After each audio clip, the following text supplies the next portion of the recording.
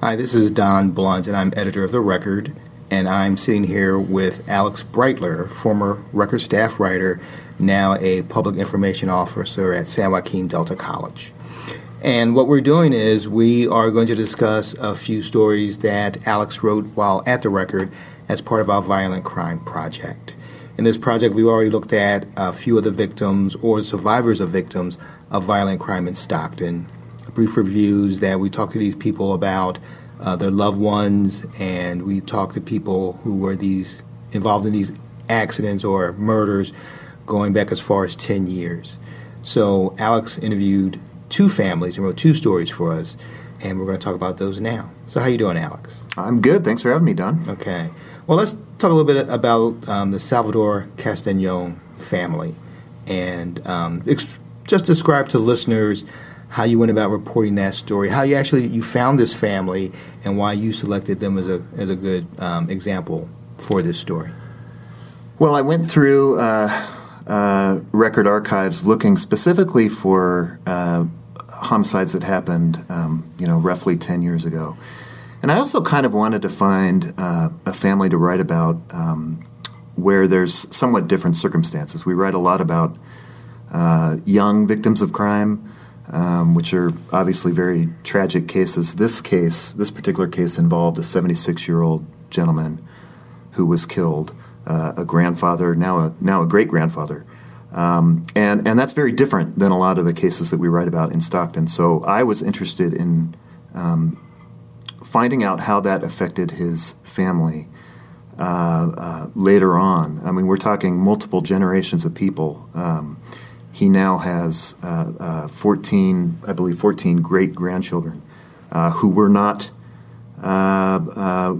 living when he was killed. So it's an entire generation of this man's family that he did not have a chance to meet, and that really has profoundly affected his family. So I just thought it would be really interesting to meet with the family of an older homicide victim, because some people might be inclined to say, well, he lived a good long life, and he did, but that doesn't make it any less tragic. And the impacts upon this family 10 years later are still very, very severe.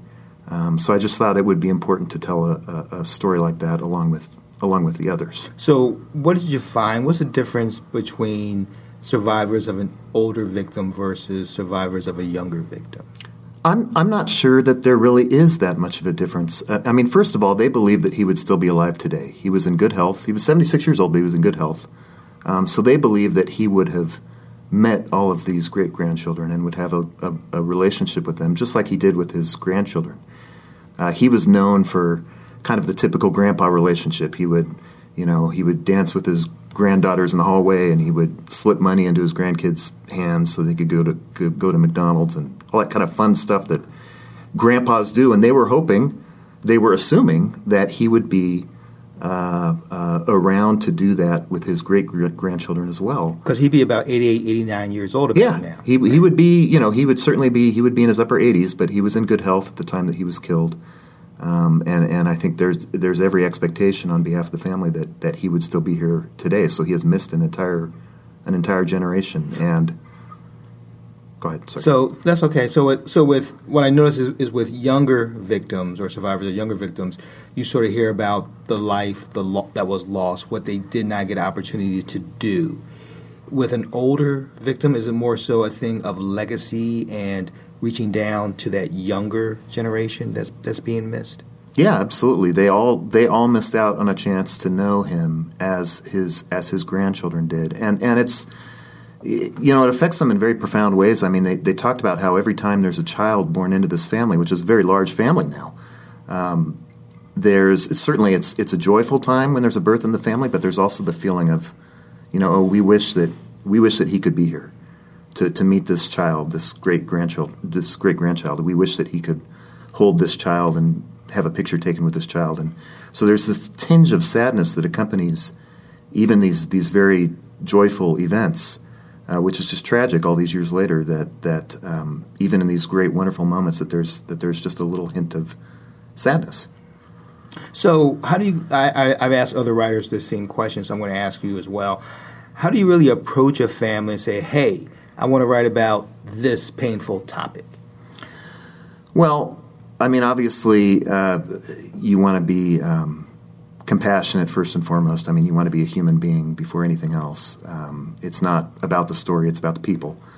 So I reached out to his daughters, and how'd you come across them? I had to find them on social media. I mean, these are cases that, I mean, this is a 10-year-old case, and it is difficult to track folks down after 10 years in some cases.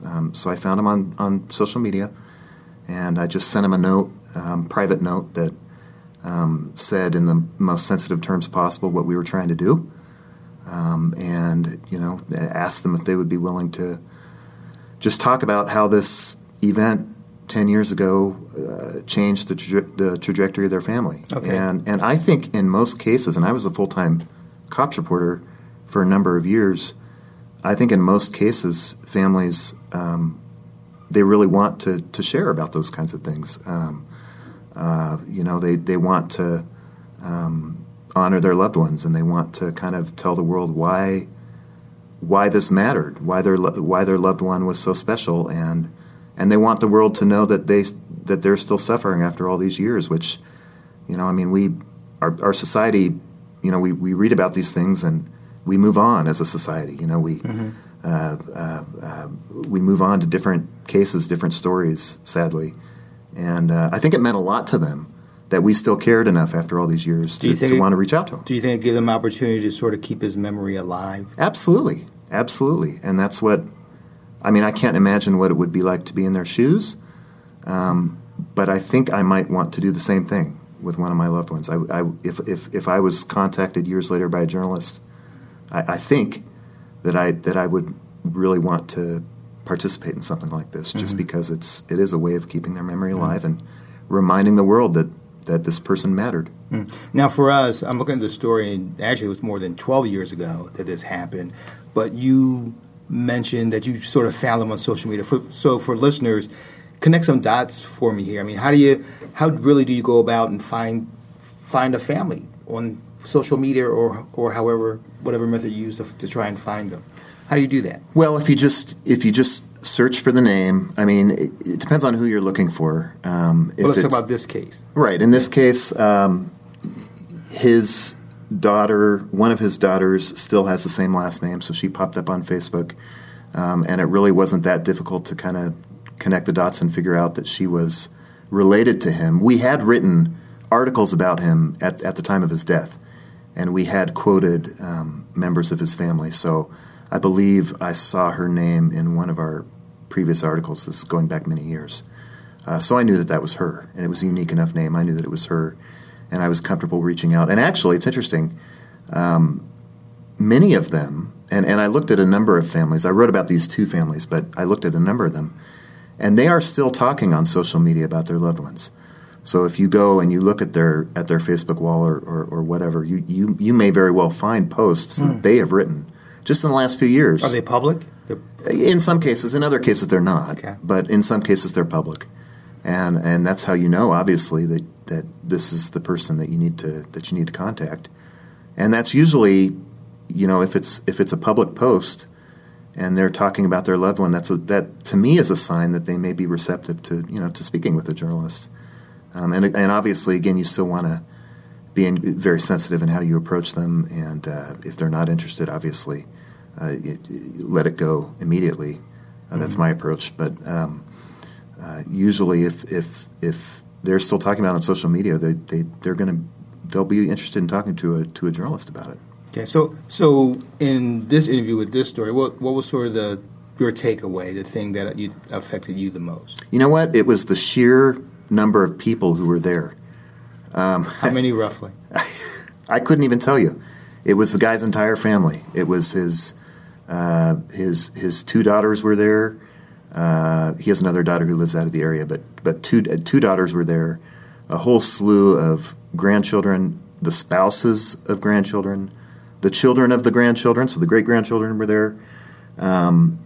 It was. I stepped into this house and the living room was full of people. And actually, as a reporter, you go into a situation like that, it's a little bit intimidating because it's a bit more difficult. You like to be able to kind of focus and talk to maybe just a few or a handful of people at one time, so you can keep track of what everyone is saying and keep everything straight in your mind. It was a little overwhelming to have that many people there, but we just we adjusted and we just kind of went around in the room. I explained what we were trying to do and invited anyone who felt like speaking up to participate, and some of them chose to, and some of them chose not to, and that's totally fine.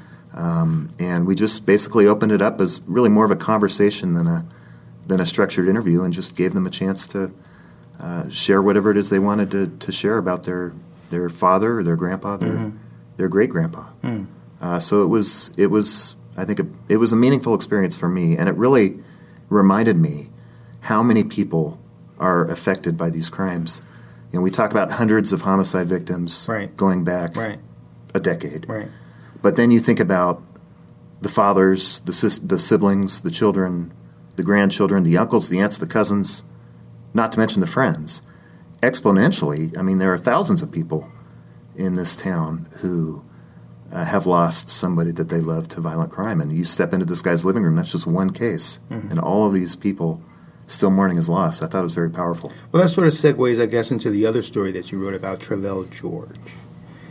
And because I'm looking at the story again, and one of the things that you wrote was how every time something happens, it sort of brings his mother back to this, and how it's the little things that always sort of jogs her memories back to him.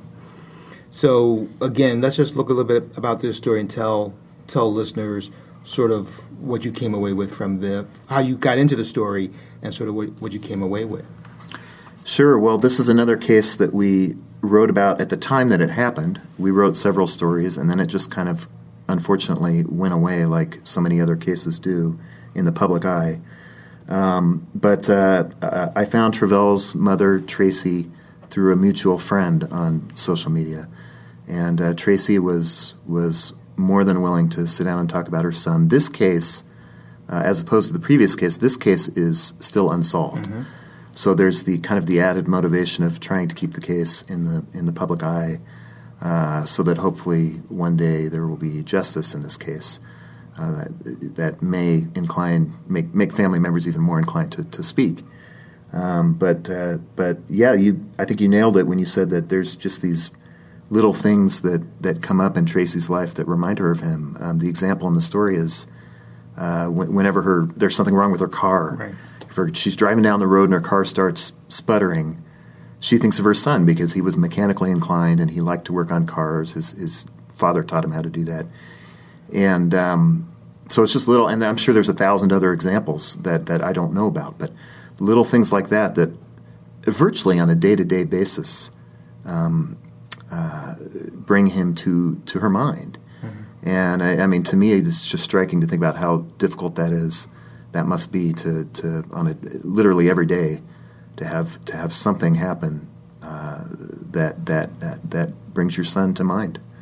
How difficult that must be. But she was very generous with her time with us. We spent a number of hours with her, and she's got a lot going on in her life right now. But I was thankful to her, and I always, as a reporter, I was always very thankful to families who are willing to share these intimate details. It's very brave of them. Are you surprised at how much people will share about their private lives? Yeah. I don't know. I think there's a kind of we live in this age where people are very concerned about security of their information with social media and in the internet.